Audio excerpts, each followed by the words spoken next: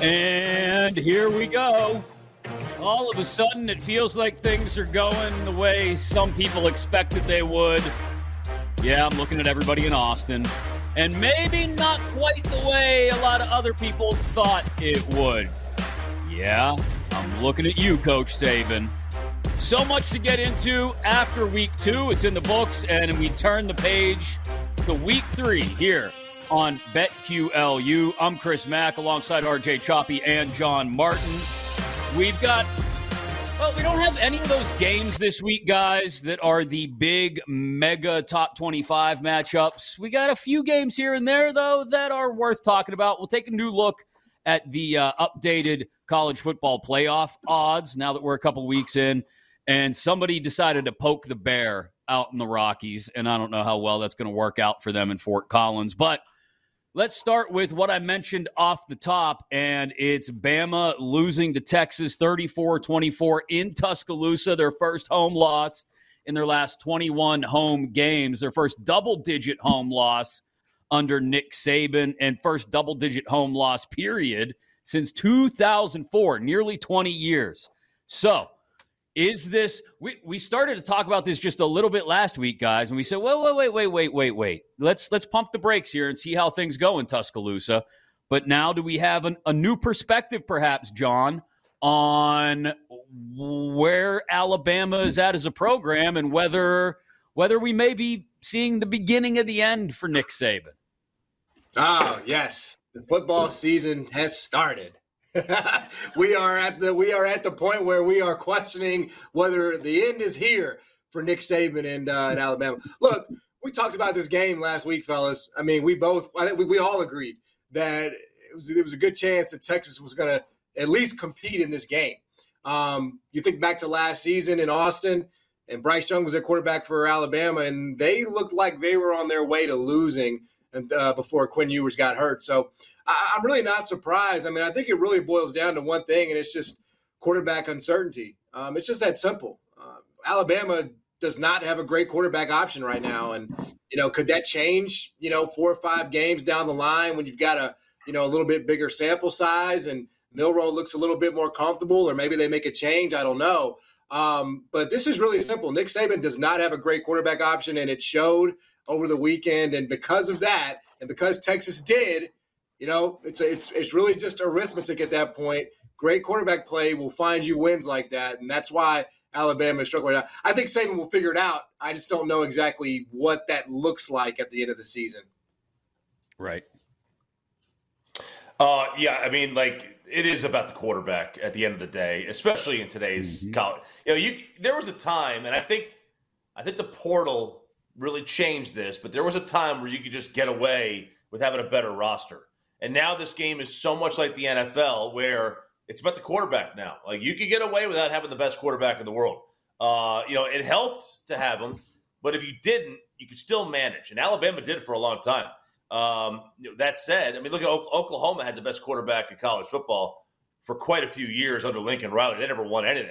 In fact, they got their brains beat in half the time, except for that one game I think it was Georgia, they almost won. But now, you got to have the best quarterback. And if you don't, you're really screwed. You really are. It's not necessarily about talent. It's about the quarterback now. And he doesn't have one.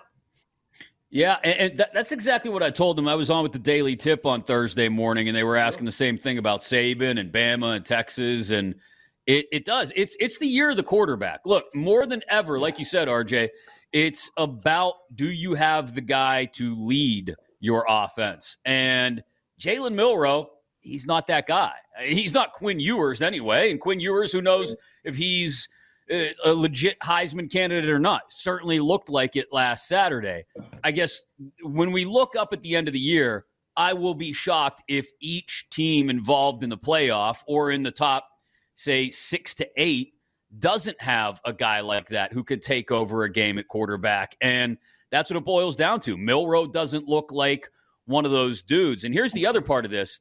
If not for the schedule that they have, I don't know if Nick Saban wouldn't be looking at like an 8-4 kind of year. Now, that's a huge down year for Bama, 9-3, 8-4.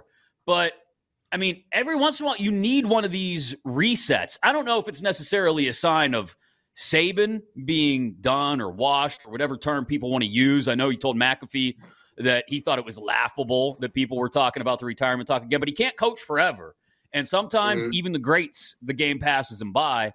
And if not for like a Chattanooga and a Kentucky and an A&M and a South Florida on the schedule this year, I really do think they'd be looking at an 8-4 kind of season. But if that happens once every 10 to 15 years, I think you got to be okay with it, John. Oh yeah, I mean, I don't want to hear anything out of Tuscaloosa. I mean, this is just part of a cycle. I mean, you've gotten really lucky and spoiled in a lot of ways with the quarterbacks that have played there the last 5-6 years. I mean, Jalen Hurts got benched for another first rounder, and then you bring Bryce Young behind that. So, I mean, at some point, you're not just going to hit at 100%. And so, yeah, like how many teams could lose the number one pick in the NFL draft at quarterback and replace them with, another great one? I mean, that's very, very difficult to do. We'll see. We don't really have our answer on Georgia. I know Stetson Bennett wasn't, the number one pick in the draft, but obviously he was a great college player. Georgia's QB hasn't really been tested yet. So, the jury is still very much out. But yeah, I mean, I think you really needed to expect at least a little bit of a drop off there. And the beautiful thing about Alabama is that they lost this game on Saturday in Tuscaloosa. But the function of the SEC, guys, they can get this right back. They can make this up, and it wouldn't shock anybody in that conference and be there at the end of the season. That's the great thing about Alabama.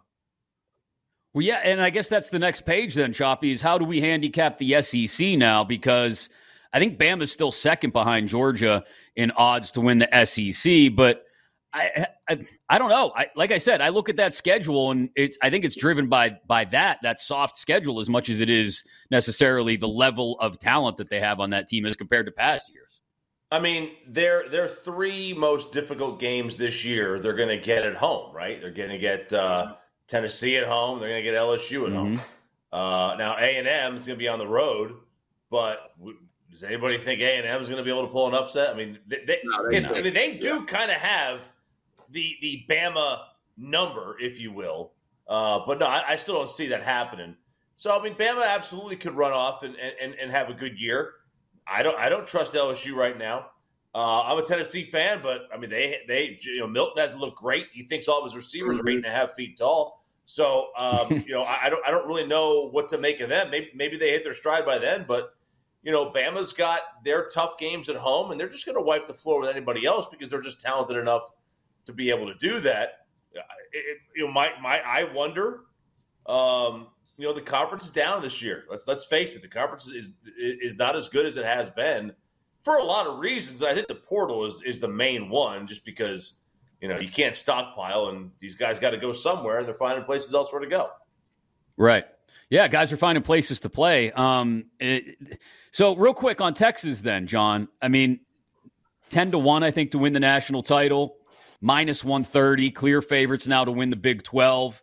Are we in on Texas? I mean, do we trust Sark to get it done for the rest of the season? I mean, do I think they could beat Georgia? I mean, do I think Quinn can have that same success against the Georgia defense? I mean, maybe. I mean, I guess that's my best answer. Like, I think he's a winner. I mean, I really was high on him coming into the season. I think when you can go into an environment like that, it's hard to put a ceiling, quite frankly, on what's possible. The playmakers are there. The quarterback position is licked. So, I mean, 10-1 is not the craziest bet in the world. And again, because you did it in Tuscaloosa, I don't think you're far removed from Alabama's ability there on defense. So I don't think it's a bad bet at all. I mean, obviously the value was way better, a month ago, but I think Texas has clearly proven that they are that caliber of team to be in the mix, certainly when you do that on the road to Tuscaloosa. Choppy, they get Oklahoma and Kansas State, the two biggest contenders at the top of the Big 12 at home. They do have to go to Fort Worth to play TCU, your buddies, the Horned Frauds. Other than that, I mean, I don't see a lot of stumbling blocks on that schedule if they play the way they did last Saturday. I mean, we're looking at one loss, maybe if things don't go their way against Oklahoma or Kansas State. both 2-loss team. I mean, this should get them in. They should be in the conversation for the playoff the rest of the way, assuming they don't fall on their faces. Yeah, I mean, the OU game's neutral, right? It's in Dallas. It's at the Cotton Bowl. But, I mean, look, I'm not sure if Art Browse will be on the sideline for that one or not. We don't know. We haven't heard yet what's going on with man. Him and Mel Tucker are going to both get launched into the sun together. Honestly, I am fascinated because nobody plays for a position of success worse than the Texas Longhorns, the most underachieving athletic department in history. One title since Vietnam, and Superman had to be there to do it for you. Like this, nobody has underachieved like Texas. And I'm just, what's their toughest game? Wyoming. I would not be stunned if Wyoming beats. Like I just wouldn't. Now, not because Wyoming's any good. It's just I don't trust Texas at all. I love Quinn Ewers. I think Quinn's great. I wish he had the mullet again because he kind of looked like he was on Southern Charmed at one point when he first got to Ohio State. I love the mullet. I wish he would bring it back. I wish he would get a little bit chubbier again. He's kind of more shredded up now. That's kind of disappointing to me because I figured he was just a beer drinking, mullet wearing dude. But I don't know what he can do. We haven't seen Quinn for an extended period of time. A, stay healthy, and B, play the way he did. But I'll tell you, man, he was dropping some dimes in that game over the top. He really was, man. He had a good game. All right, Colorado.